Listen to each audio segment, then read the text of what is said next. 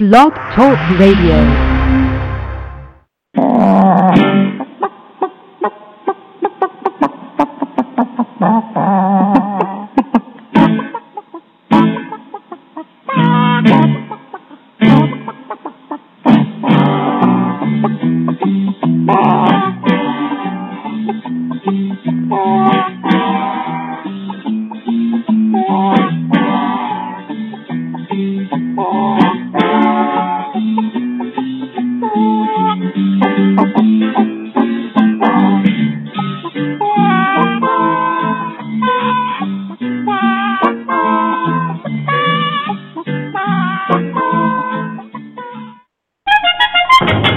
Find yourself in danger when you're threatened by a stranger, when it looks like you will take a licking.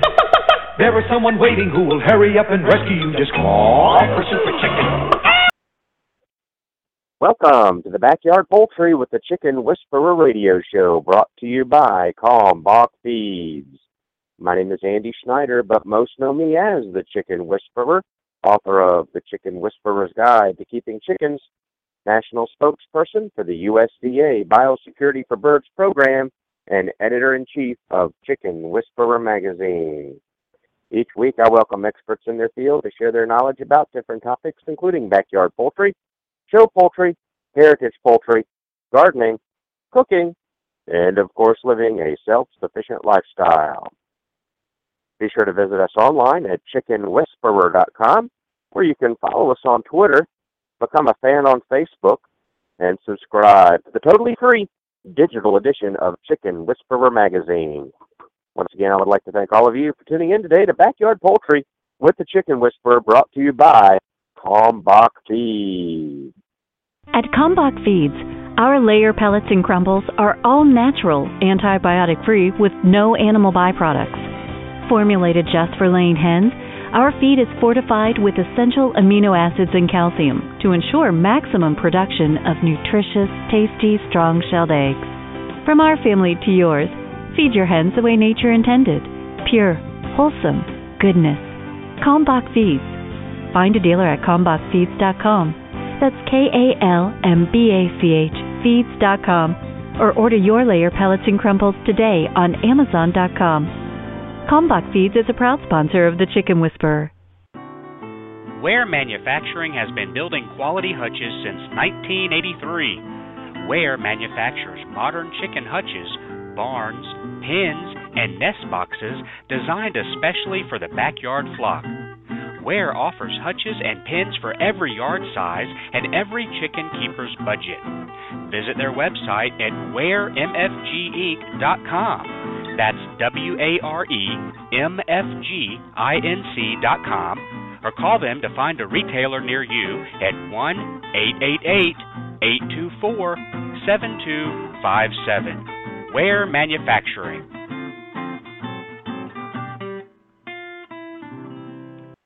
Give the chicken fountain a try. It's clean water by design. It's a new way to water your flock. Chickens to turkeys to ducks to peacocks. Nothing to lose, so start today. Not a nature water the easy way. Learn more now, you can't go wrong.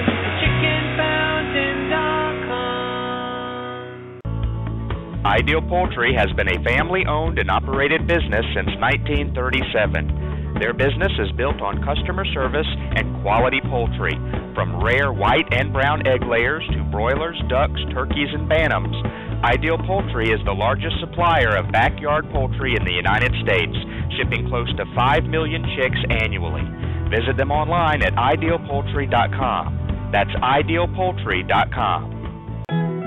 Established in 1957, GQF has become the name to trust when it comes to quality products and superior customer service.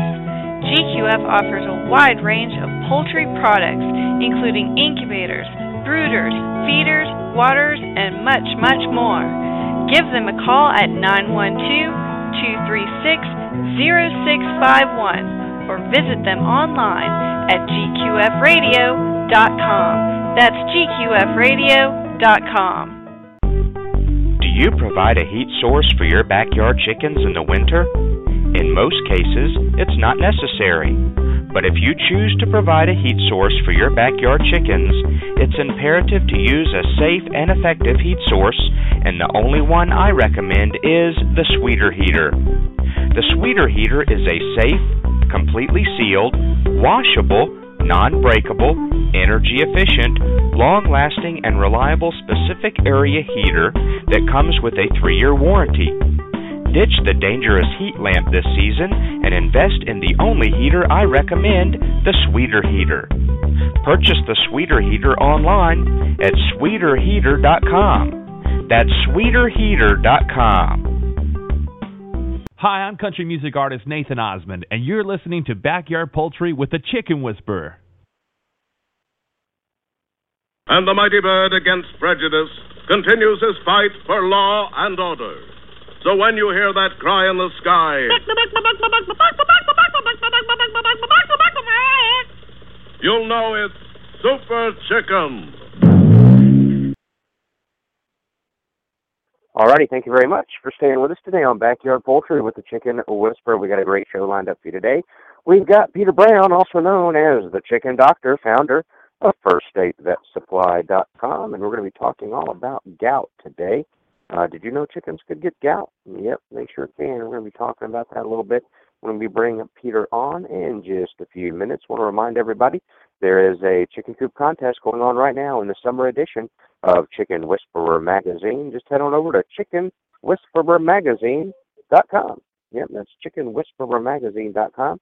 And then I'm sure, without a doubt, you'll see the contest. Just click on it, and you can enter free of charge. And while you're there, subscribe to the free digital edition of Chicken Whisperer Magazine. It's not about coffee.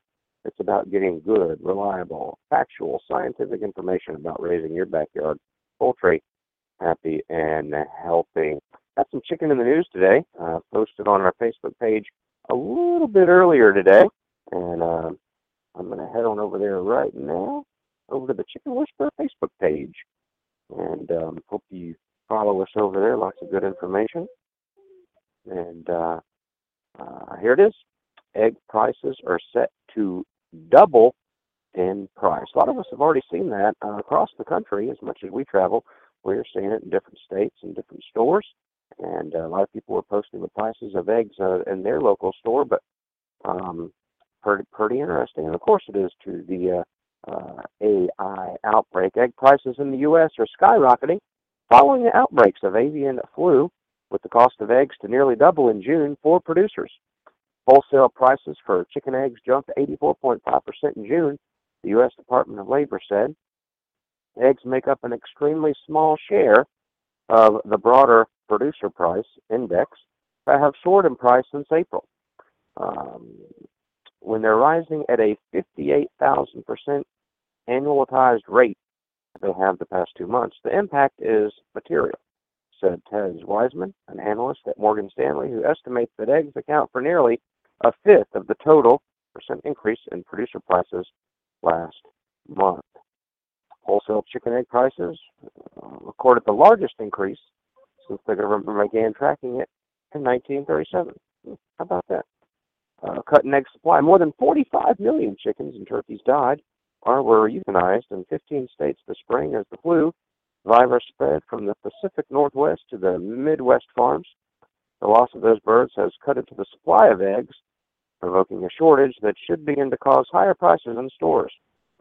And we have definitely seen that. And if you think about everything that contains eggs, box mixes of just about anything that uses those eggs in production, whether it be a box meal or cakes and pies, just different things like that.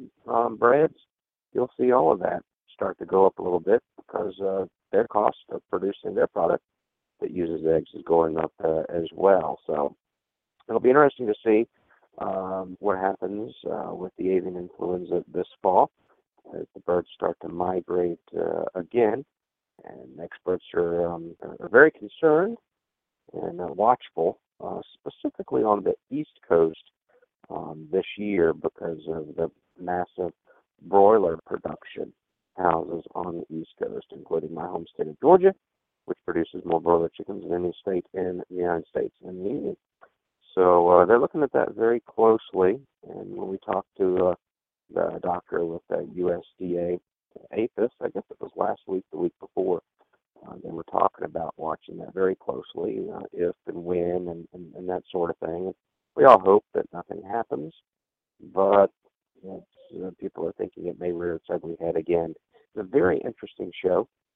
We cleared up a lot of misconceptions and answered a lot of questions that found on our Facebook page. You can listen to that show as well as all of our other shows that are archived for your listening pleasure at blogtalkradio.com, iTunes.com, podcast.com. What's it called? Stretcher. There's a bunch of others that you can listen to. So very interesting. Let me see. I believe it's this Thursday from poultry scientist and professor Dr. McCrea. And also, I'm currently working on an ad campaign regarding salmonella. I talked with USDA and the CDC last week regarding the outbreak. There should be an update here in the next probably couple of weeks on the current salmonella outbreak that they're working on and interviewing patients across the country. They think it's possibly 4 separate outbreaks, which may mean 4 different hatcheries or 4 different sources of the salmonella. That's going to be very interesting. We do not have any of the specifics on which hatcheries are involved yet, and as soon as we have that information, we will make that available to you. And those who have been listening to the show long enough know that regardless if they are sponsors or not, we will be reporting on that. That's what we do here, and regardless, just like last year when we reported at Tractor Supply and Mount Healthy, actually as sponsors, and we reported it like we would. It was news just because they're a sponsor. Somebody, a really good friend at Tractor Supply, who was handling my sponsorship, basically our quote says, "Look, Andy, we know you're not a corporate hack, and we can't say that you've done anything bad or wrong. You're reporting the facts and the news and having the people on that know about salmonella. What can we say?" So same thing this year. It'll be interesting to see where they track this back. I'm also doing something. I'm really going to push this hard because I think when we post about salmonella, everything gets so impersonal. Oh, that's just the government's way to take our birds. Really? When was the last time they took your birds? And don't you think they would have took it back in 1955 when they reported the first salmonella outbreak? Don't you think they would have done it after the exotic Newcastle outbreak in California that killed 13 million birds or something ridiculous like that? No, they didn't. Or they say, "Oh, I've kept chickens for 40 years. This has never happened to me. This is BS." Okay. So I'm really pushing this next issue hard and working with the CDC to try to contact the people who have gotten sick so we can put a personal touch on this.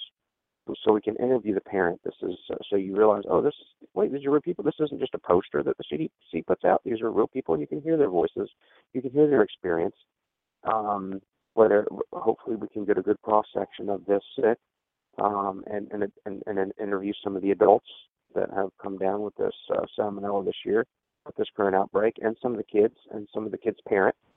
And the first question I'm going to ask them is, let me ask you this. How long have you had chickens? Is this your first rodeo with them? And just kind of see how many are newbies. And if they are newbies, did you know? Did you know this could happen? Did you know it? And did you just shrug it off and say, "Oh, that'll never happen to me"? How many experienced chicken keepers? How many times? I'm going to ask them this on the air. How many times did these words utter out of your mouth? "I've kept chickens for 14 years and I've never had a problem with salmonella." Well, tomorrow's another day. So I'm really pushing hard with the CDC to try to get, because I know there's HIPAA issues, privacy issues, but they can talk to them and say, "Look, we'd really like for the Chicken Whisperer would like to interview you, so we can try to continue to educate folks on this and let people know it's not just a poster with numbers on it. These are real people. These are kids in the hospital suffering from this because they kissed their chickens or slept with them or cuddled with them, and then you can hear their story. And maybe some of them said, "Yeah, that I was in with all that other crowd that said, 'Oh, this is just not a big deal,' or 'That never happened to me,' or 'Oh, that's just big government hype,' and then now my kid's in the hospital and I have this huge bill because they were cuddling chickens and they weren't supposed to." So you can hear firsthand. Again, it's not just a poster. So I'm working really hard to try to get these interviews set up So we can have one-on-one interviews and say, were you cuddling with your chickens? Were you holding your chickens? Why were you doing this? Because you saw pictures of people doing it? Because you thought they were cute? You thought they were cuddly? Did you not know about the risk of salmonella? Or you did, but you thought, oh, it'll never happen to me?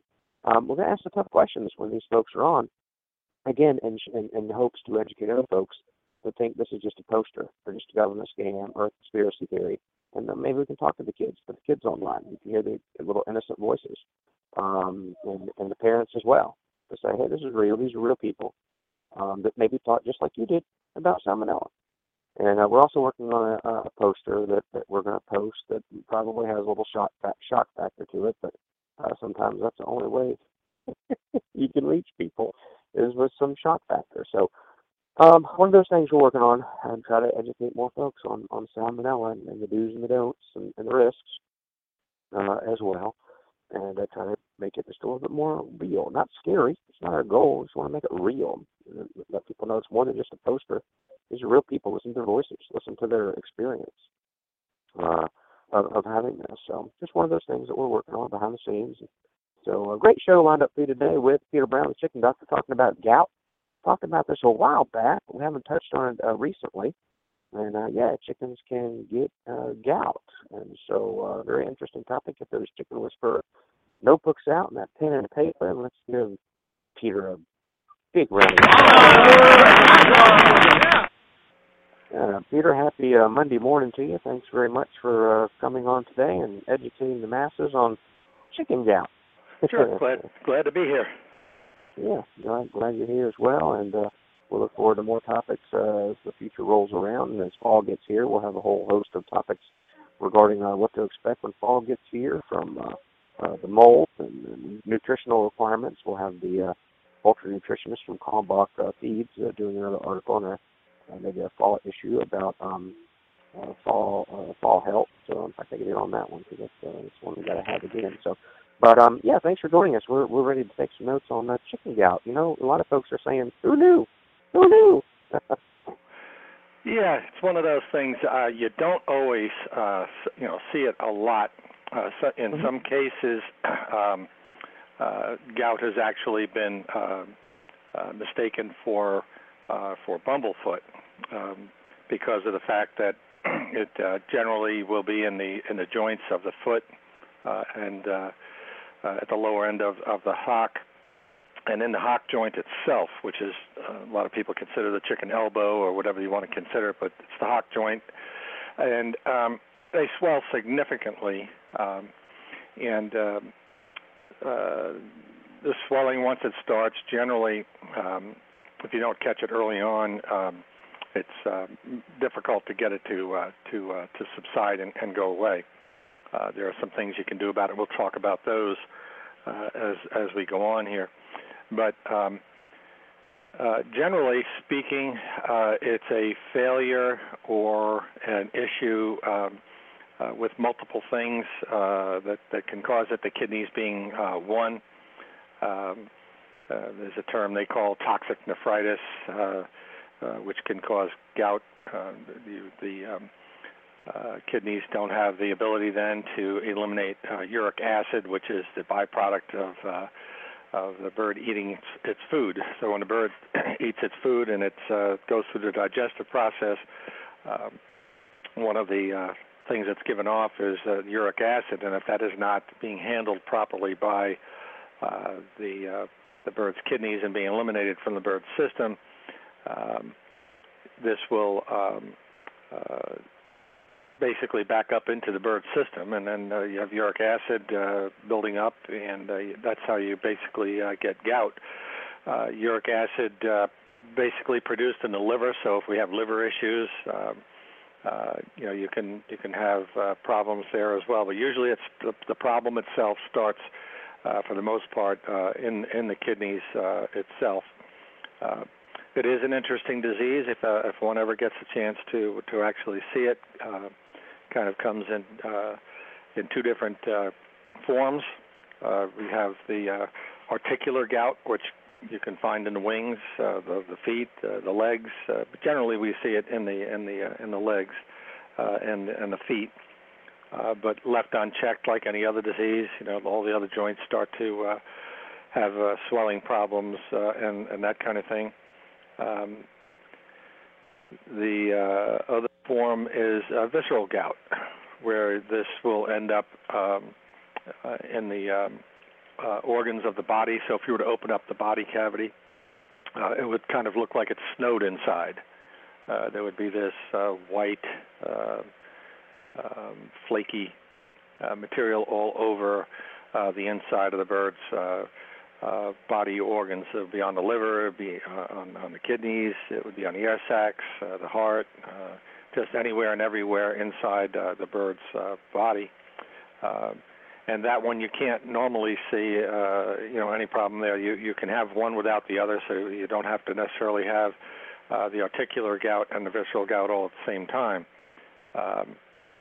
But there are two different forms of it, and if you were doing a necropsy, you would be able to see the visceral form very easily. As soon as you open up the body cavity, you would get the message right quick as to what it was. There are other factors other than the liver problems and the kidney itself that can contribute to problems with gout.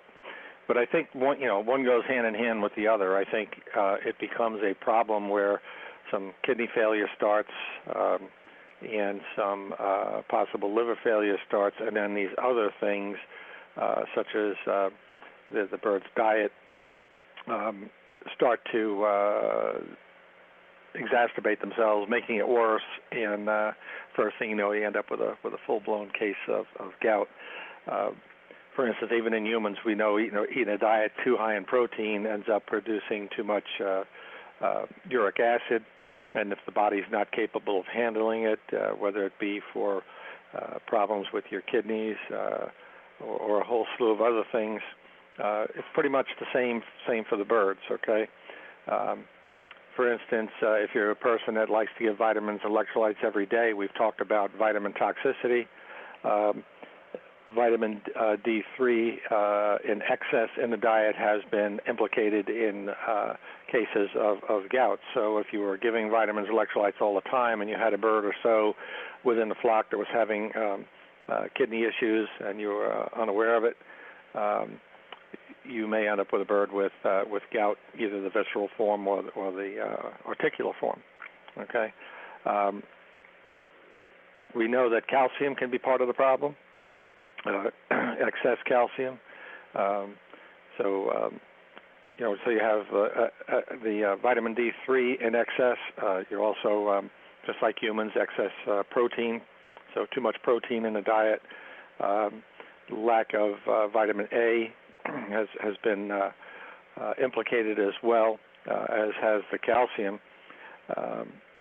And other things such as dehydration, lack of water, and that would play to problems, with the kidneys. Then, if the kidneys, or if you don't have enough water in the bird system, things are kind of drying out a little bit, and you've got to get rid of this uric acid. You're going to get a buildup in the kidneys, going to back up in the rest of the system, and first thing you know, just because of lack of water, you actually have a case of gout going on.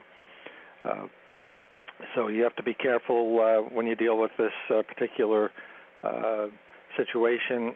Anytime with the lack of water and dehydration in birds is very, very detrimental to their overall well-being. And one of the other things that can cause visceral or articular gout can be from vaccination with a fairly strong bronchitis vaccine, and if there's damage to the kidneys, you'll end up with gout in some form. Okay, and it's a nephritis, and in birds that have had kidney damage due to vaccination with a live bronchitis vaccine. They call it urolithiasis. It's been kicked around quite a bit, and that's the term for that. But having a case of urolithiasis, which is kidneys have been damaged technically by vaccine or any other entity, you'll end up with more than likely with visceral gout or articular gout. Kidneys in this particular case with the urolithiasis, pretty easy to see. Their kidneys are swollen, full of urates. Actually, the urates end up being calcified to some degree, like a kidney stone would in humans. Okay, you get a calcification, and you'll see the urates all over the top of the kidney and stuff. It's pretty easy to see. The types of bronchitis that would cause such a thing in chickens would be, for instance, we use Massachusetts or Massachusetts, Connecticut. We talked about them before when we did the series on bronchitis. But at any rate, they're fairly mild and subdued, and they are viruses that are given to chickens as the primer, so to speak, especially in laying chickens. And there are many different kinds of bronchitis around. Broiler chickens generally are vaccinated with different types, and some of them can be really nasty and cause some of these problems in their own right. But if you were to use what they call a Holland strain or a MAS 2 without having some prior vaccination with a more mild, such as a Massachusetts or a Connecticut, you could indeed have some problems with the urolithiasis and kidney failure. And it might be widespread in the flock at that point. I've seen that in several flocks years ago where they were not priming the birds properly. They got in a rush, and they just figured they'd skip the first vaccination, and the next vaccination they gave them this particular one had a Holland strain in it, and they had a lot of mortality and a lot of gout and morbidity, and ended up losing quite a few birds. So bear in mind that that's always a possibility when you're involved with using these live Newcastle bronchitis vaccines. It's important to know what you're doing. The overuse of calcium, this is one of the reasons why we talk about young birds before they become sexually mature should not have a feed containing a high degree of calcium. And the reason for this is because they don't need it. And if they don't need it, you can cause some problems with their kidneys and eventually get into a gout situation with them with this over use of calcium. So you kind of have to be careful with it. You don't give oyster shell and extra things of that nature to birds before they've started laying eggs. Usually, rule of thumb for me, I always like to see an egg or two, and then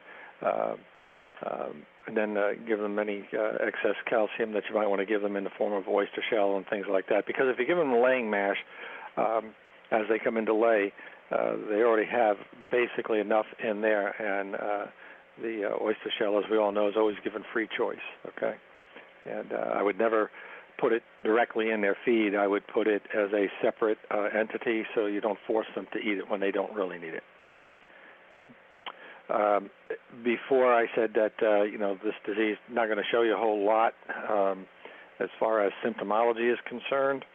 So when you look at birds, you have to determine what else might be going on in the flock as this disease starts to appear. You'll start to see birds that sluggish, poor appearance, losing weight, not eating, maybe not drinking, sleepy, unwillingness to move, no energy, just kind of hanging out. And all of those symptoms that I just gave you are symptoms that mimic exactly one of the most misunderstood diseases that we have out there, and that's coccidiosis. So if you were to have a problem with some birds and they had gout, they may appear like they have coccidiosis as well. So you have to make the determination of just what the problem is. before you can jump off the deep end and say that you have birds with gout. Now, on the other hand, if you're capable of doing your own necropsy, you'll be able to see it, and you'll be able to open up the intestinal tract and look for some coccidiosis and things of that nature, worms and so on, and start to make some determinations of your own.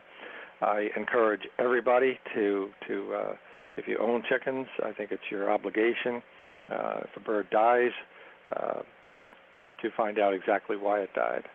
And sometimes even taking them to the laboratory, they come up empty-handed.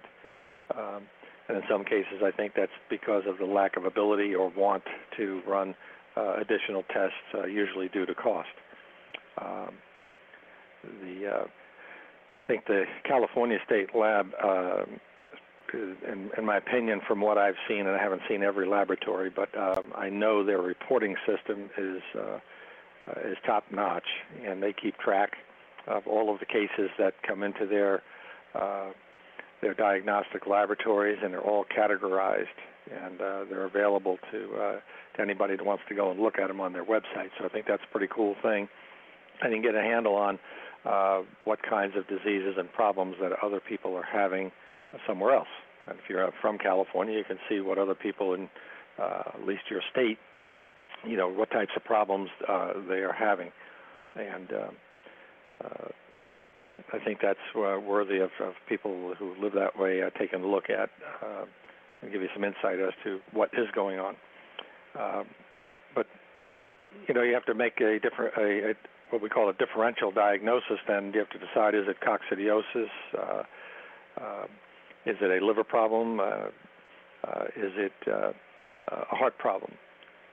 Any of these things they call perihepatitis, peritonitis, which is a gut infection or a body cavity infection, pericarditis, which is a heart sac infection.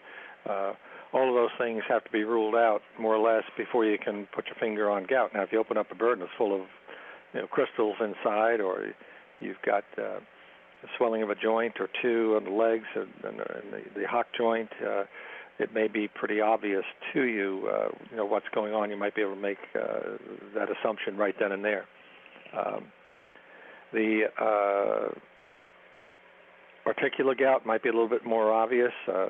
Lameness would be one of the things that you would see. You'll be able to see the swelling of the joint. And again, the foot joint around the toes, and it'll be more in the joint than the foot pad itself, like bumblefoot would be. So you should be able to kind of look at the leg or the foot and make that determination for yourself.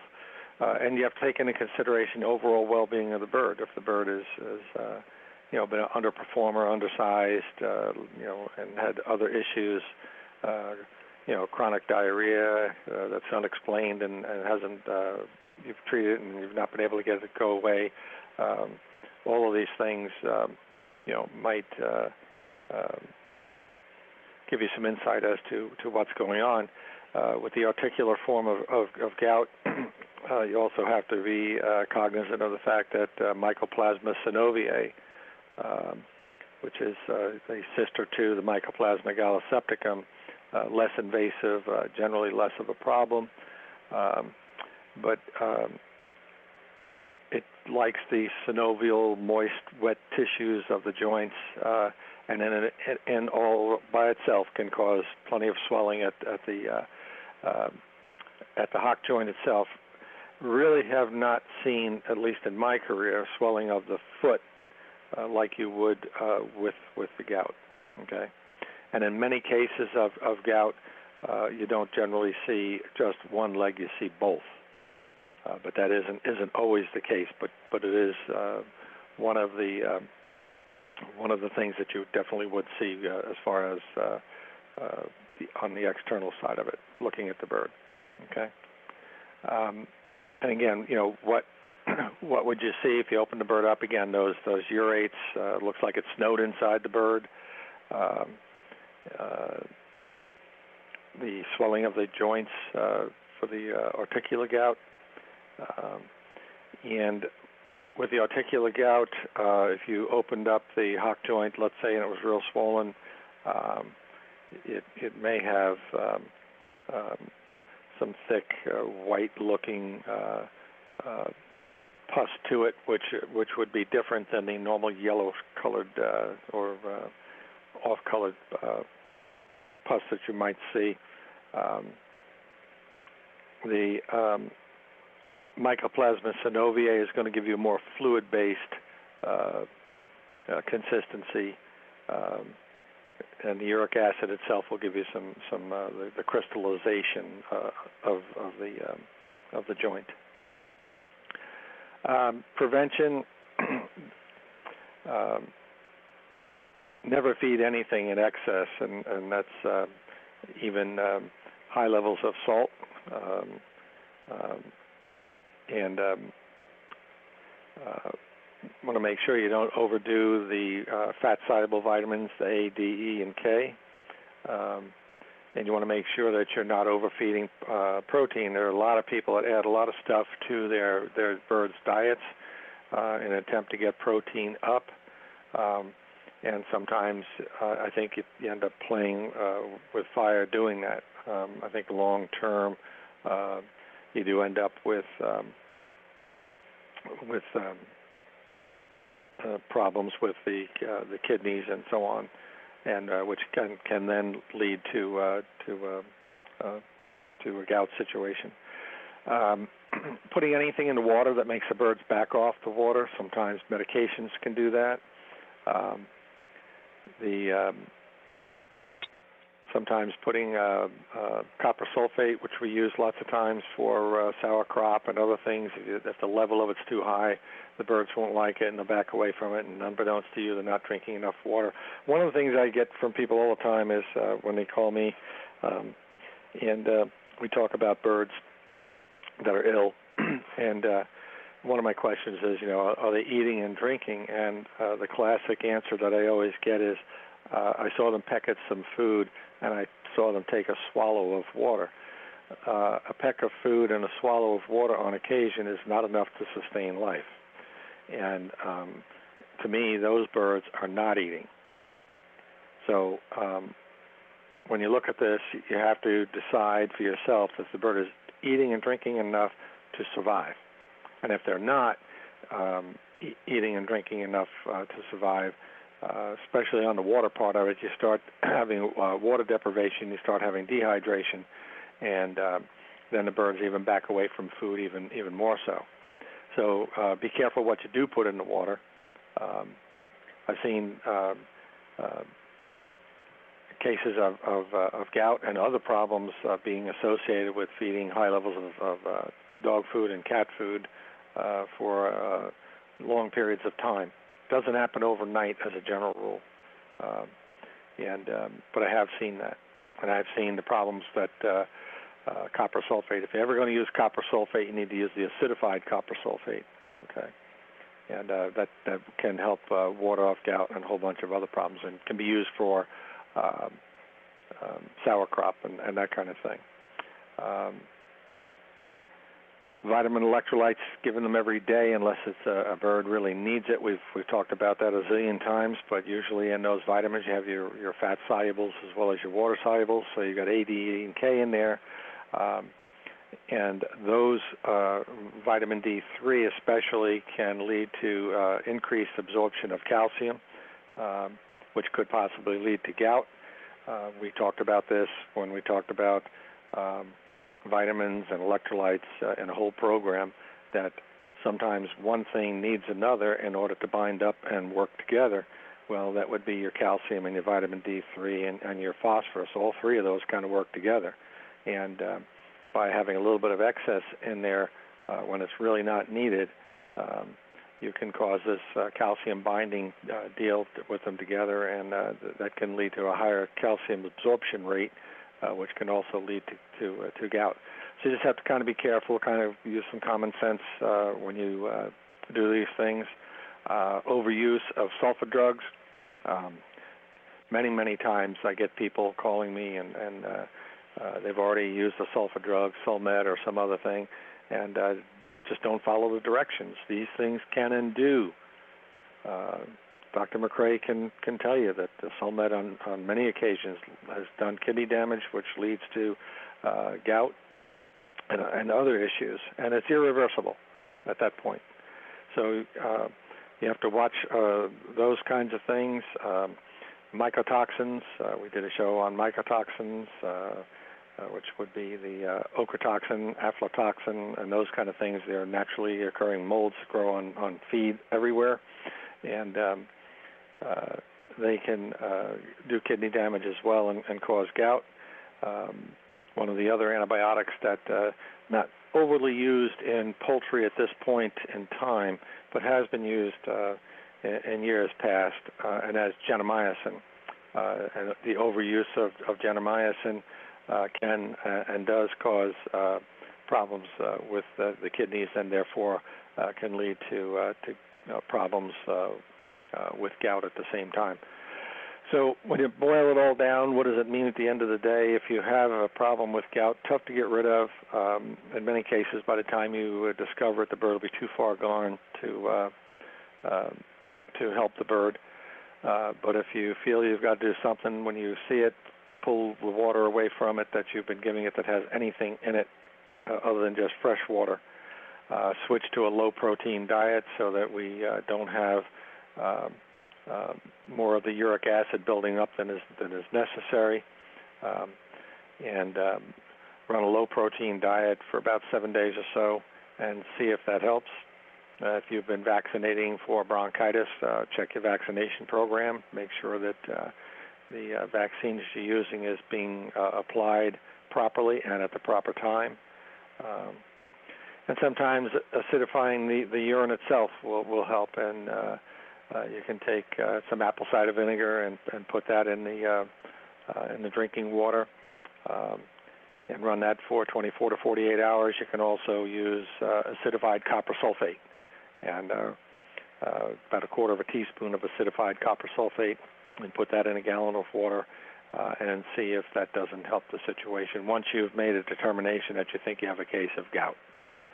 Pretty straightforward, pretty simple disease, very, very easy to prevent, and from my perspective, I'd rather prevent this one than treat it.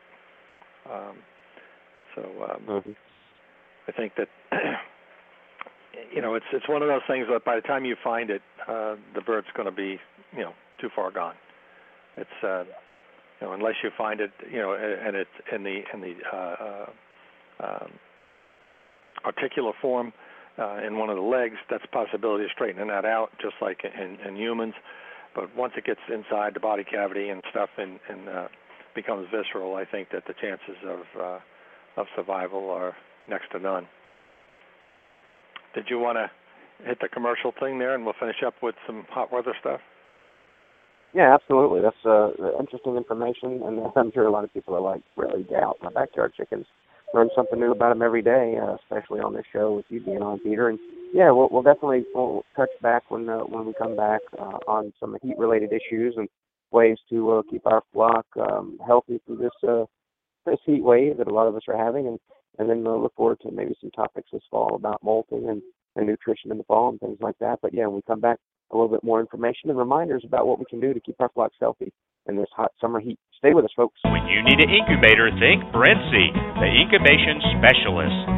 Brincy has been a world-leading manufacturer of incubators for over 30 years.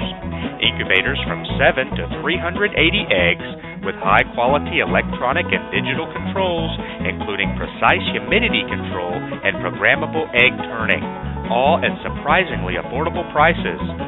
Visit them online at Brincy.com. Brincy spelled B-R-I-N-S-E-A. That's Brincy.com, or call 1-888-667-7009. Enter the coupon code WHISPER at checkout and save 10% on their incubators, brooders, egg candlers, and other incubation accessories. When you need an incubator, think Brincy. Technology you can trust.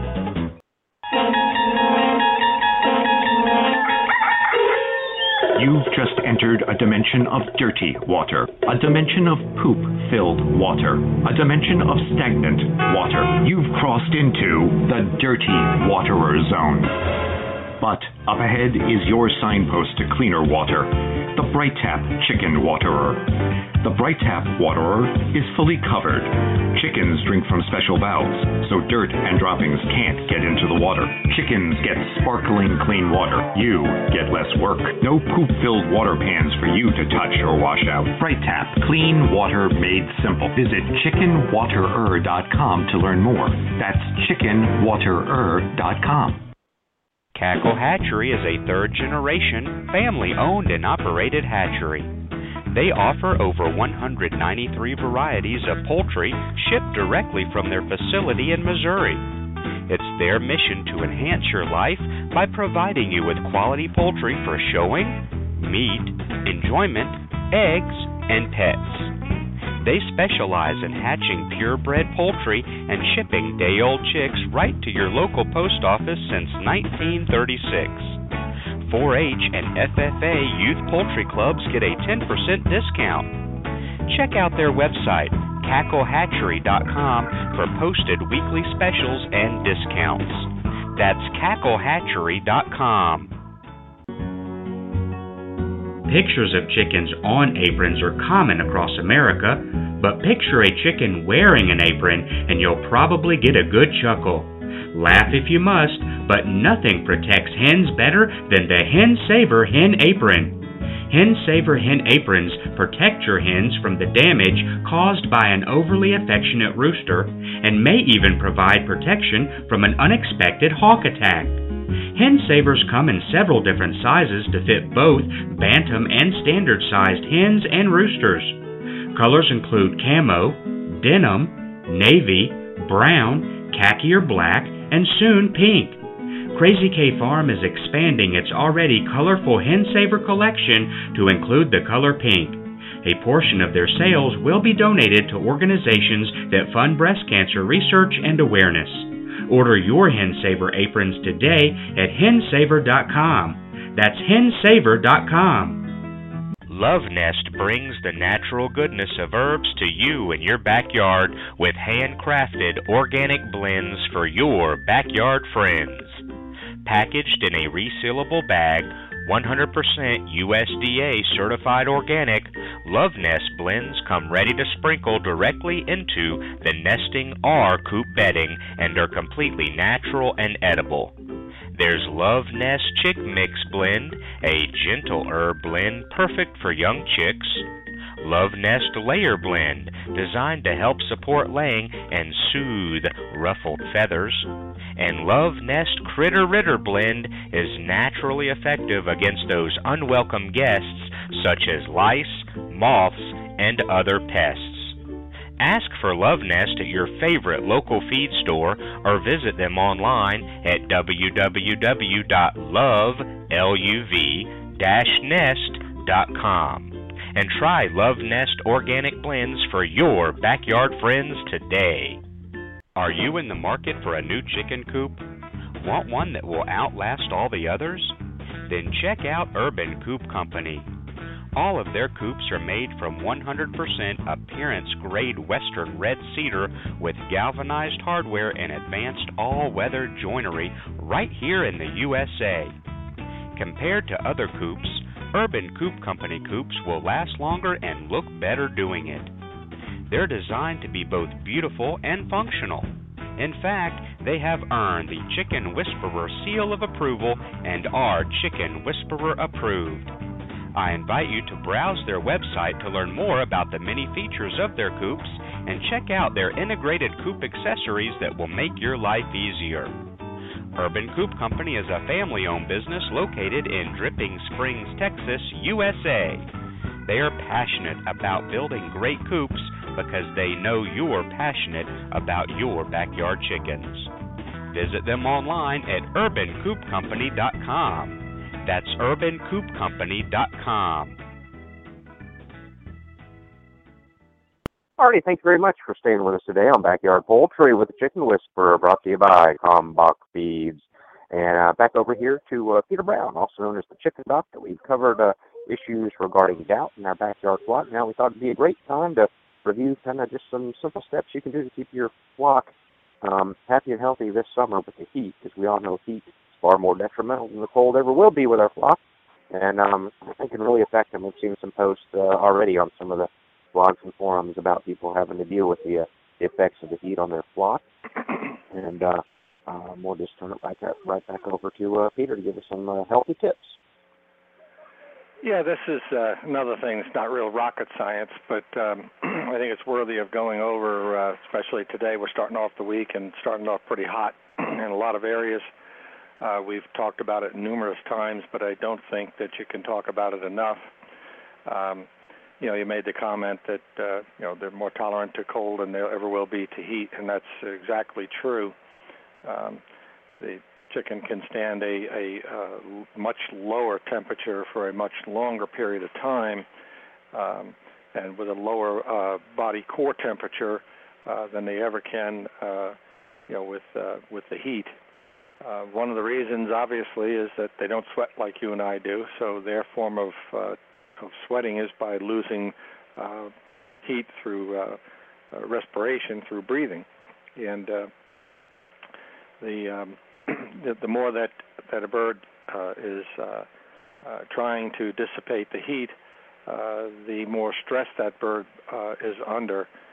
And we talked about this. We talked about the immune system. We've talked about it a number of times, but they produce a corticosteroid that temporarily, while they're under that stress, shuts down a lot of systems, including their immune system for the most part, and makes birds susceptible to things that they, on a normal day, might not have been susceptible to. So you have to take all of these things into consideration. But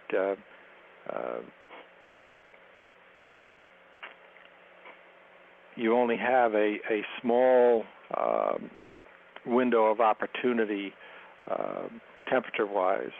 If you look at a bird's temperature being anywhere from 105 to 107, depending on the bird, they will start to drop like flies and die at about 112, 113 in that range. You've got a very, very small, I wouldn't even say small, I'd say extremely narrow window to keep that bird's body temperature in check. Whereas if they were in the cold, you can go 30 degrees the other way and easily, and still have the bird survive. So you need to look at your flock on a regular basis. If you're working and not able to be cognizant of to be there at the house or farm with the birds during the day. Make sure that there is adequate water put somewhere in the shade, or make some shade for the birds. And there's a whole lot of things you can use. An old tarp, anything, an old lean-to, a piece of plywood, anything that can get the birds out of direct sunlight and help shelter their water from the temperature. We all know that as the water temperature starts to get closer to their body temperature, especially if the water temperature is above 80 degrees, they start to back off of it a little bit, and the higher the water temperature gets, they just won't drink it. And so, putting ice in or water bottles that have been frozen if you're not going to be around for the day, and even if you are, it saves you from having to run out there every 5 minutes and dump water and put fresh water in. But all of these things, need to be looked at ahead of time. I see, way too many people posting that they lost a bird because of the heat, or lost several birds because of the heat, and these things can be prevented with a little forethought and thinking ahead a little bit of planning. A simple fan put out in the yard where it can be protected somewhat from the weather in case it rains while you happen to be away, and where the birds can get in front of it. Moving air across the bird will help dissipate heat. Okay, when they start to drop their wings and push their wings out away from their body, they're already starting into heat prostration. They're already starting to be in trouble.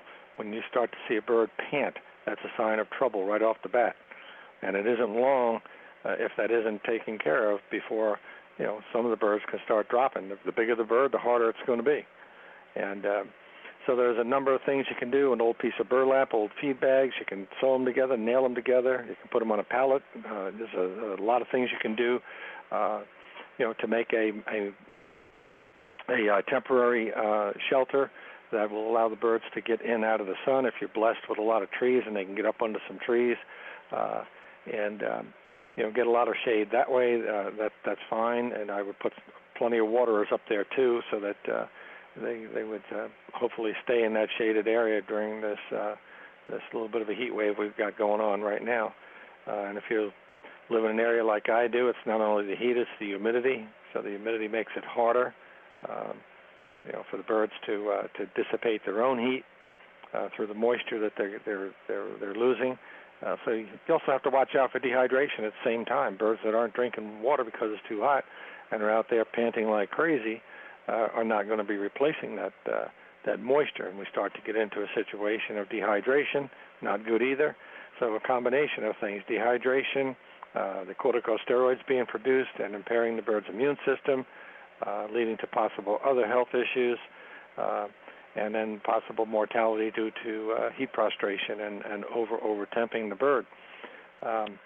You can use, if your birds are inside, you can use fans inside. You can use sprinklers on the roof to keep the inside temperature cooler.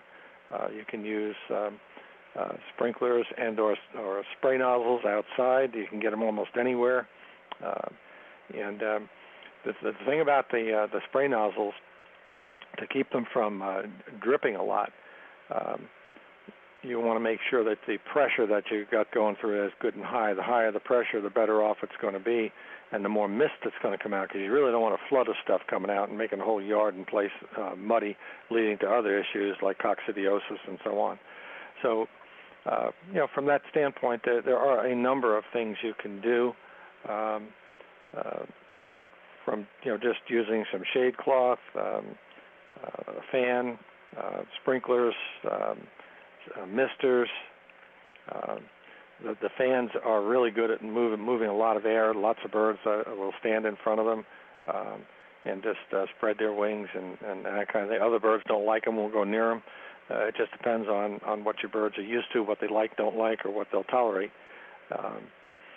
Putting electrolytes in the water, which is sodium potassium, basically helps the bird at this point retain its moisture rather than losing it so rapidly. So that's a good possibility to do. If you don't have straight up electrolytes, any good vitamin package put in the water has got electrolytes in it, and I would go ahead and put that in there as well. You can also use aspirin to bring body temperature down, and that will help lower the bird's overall core body temperature and make it easier for them to tolerate the heat.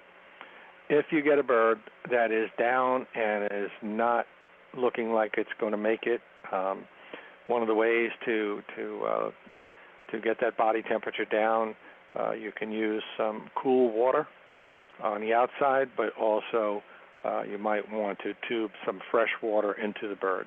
Okay, nice, cool, fresh water help bring the body temperature down from the inside rather than just from the outside. And many a bird has been saved that way. Applying cold water to the outside of the bird takes a lot longer to get the inner body tissues, the visceral tissues, the heart, lungs, liver, all of those things, to get that cold water to dissipate that heat. So you're a lot better off to give a dose down the throat of good cool water with some vitamins, electrolytes in it.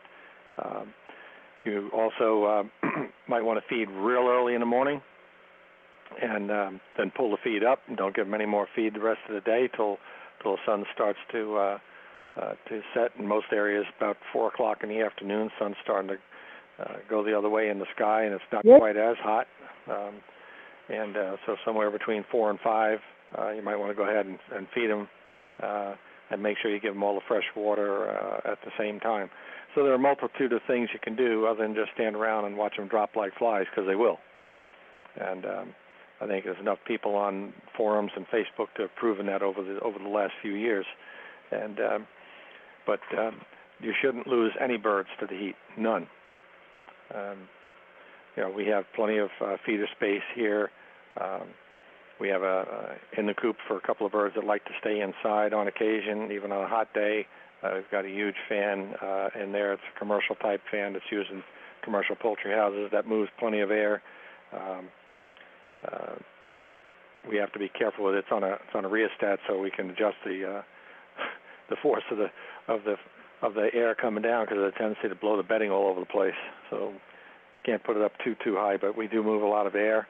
They can get in, they can get out. They've got shade. They've got plenty of water both inside and outside. So you want to make sure you're taking care of all of those things and give you the birds the best opportunity to survive this heat wave.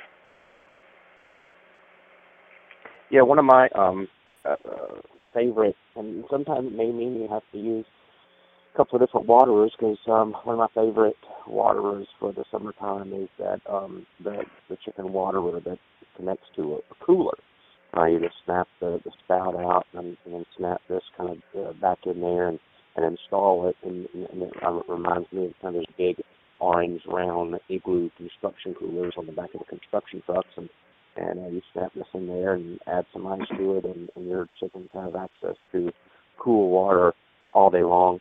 Like I said, the other tips with if you have the 3-gallon or 5-gallon water font, so dropping a frozen 20-ounce bottle of water in there to try to keep the water cool for them throughout the day, because like you said, once that water temperature gets hot, especially reaches their body temperature, they're not going to drink as much like they should. We all know that they eat less in the summer and drink more in the summer, so water is paramount all the time, but especially, as you said, in the summertime. But that's really one of my favorite waters for summertime use, because it's going to keep their water cool for most of the day, if not even longer.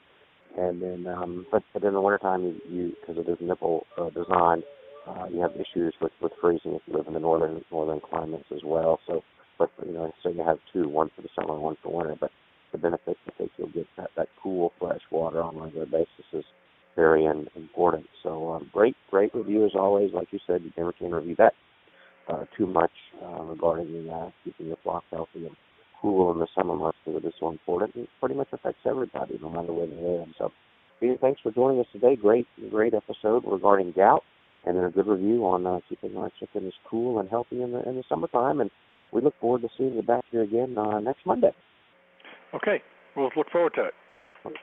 Great, thank you so much. That's Peter Brown, also known as the Chicken Doctor, founder of FirstStateVetSupply.com. If you want to contact him, reach out and tell him thank you for coming on the show on a regular basis, or if you have some questions, it's chickendr@FirstStateVetSupply.com. That's chickendr@FirstStateVetSupply.com.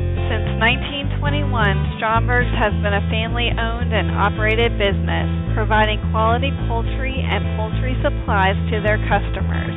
Today, the Stromberg family offers over 200 different breeds of poultry, including chickens, waterfowl, and game birds. They also offer poultry supplies for the beginner or advanced poultry keeper. Stromberg should be on the top of your list when it comes time to order. Shop online at www.strombergschickens.com or call today at 1-800-720-1134. Remember, that's strombergschickens.com. Kalmbach, Kalmbach, Kalmbach, Kalmbach, Kalmbach,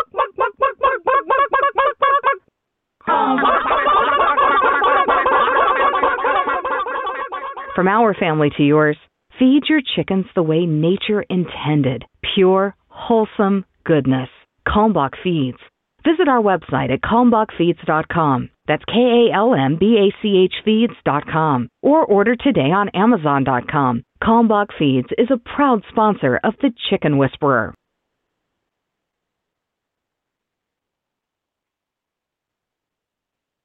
All righty, thank you very much for staying with us today. Another great episode is behind us. We'll return this Thursday with Poultry a Day with Dr. McCrea.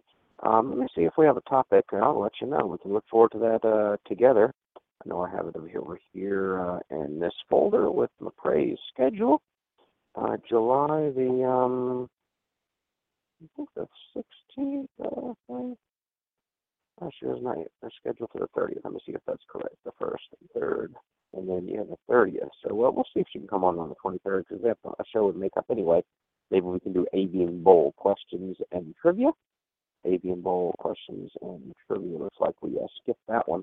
That'll be fun. Maybe I'll get together some prizes we can give away and have some call-in fun and give away some prizes from our sponsors. That'll be cool maybe on Thursday. So, but nonetheless, we'll be keeping you posted on Facebook and waiting to hear back. We had already talked to them last week, like I said earlier, regarding the CDC. We're trying to reach out to some of the folks, adults and kids, that have fallen ill and were hospitalized regarding this recent salmonella outbreak, to really put a personal connection to it instead of just seeing a poster. Instead of just seeing a poster with tips on it, that's great. But when we hear from people who sit in the hospital, from the personal experience, I think it hits home a lot more than just seeing a poster from some governmental agency. For example, back last summer, when I had an article written about washing and refrigerating eggs, I really didn't want any. No government. We know what the USDA is going to say. The USDA is going to say. We know what the CDC is going to say. Wash, refrigerate your eggs immediately. We get that, but I wanted to have it done by a professional. Closest chickens that is meant for the wonderful eggs from his backyard. Just take read a little bit.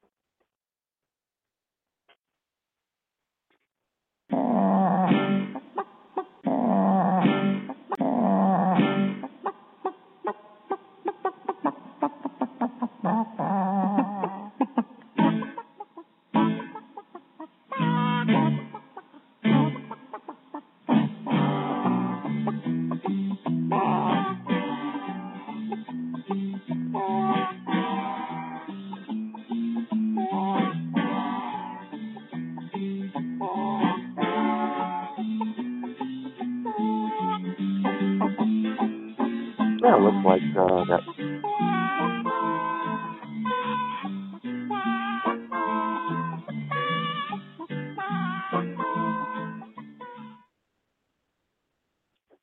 All right, looks like I got disconnected there for a second, and then it was playing the theme song, so no issues there.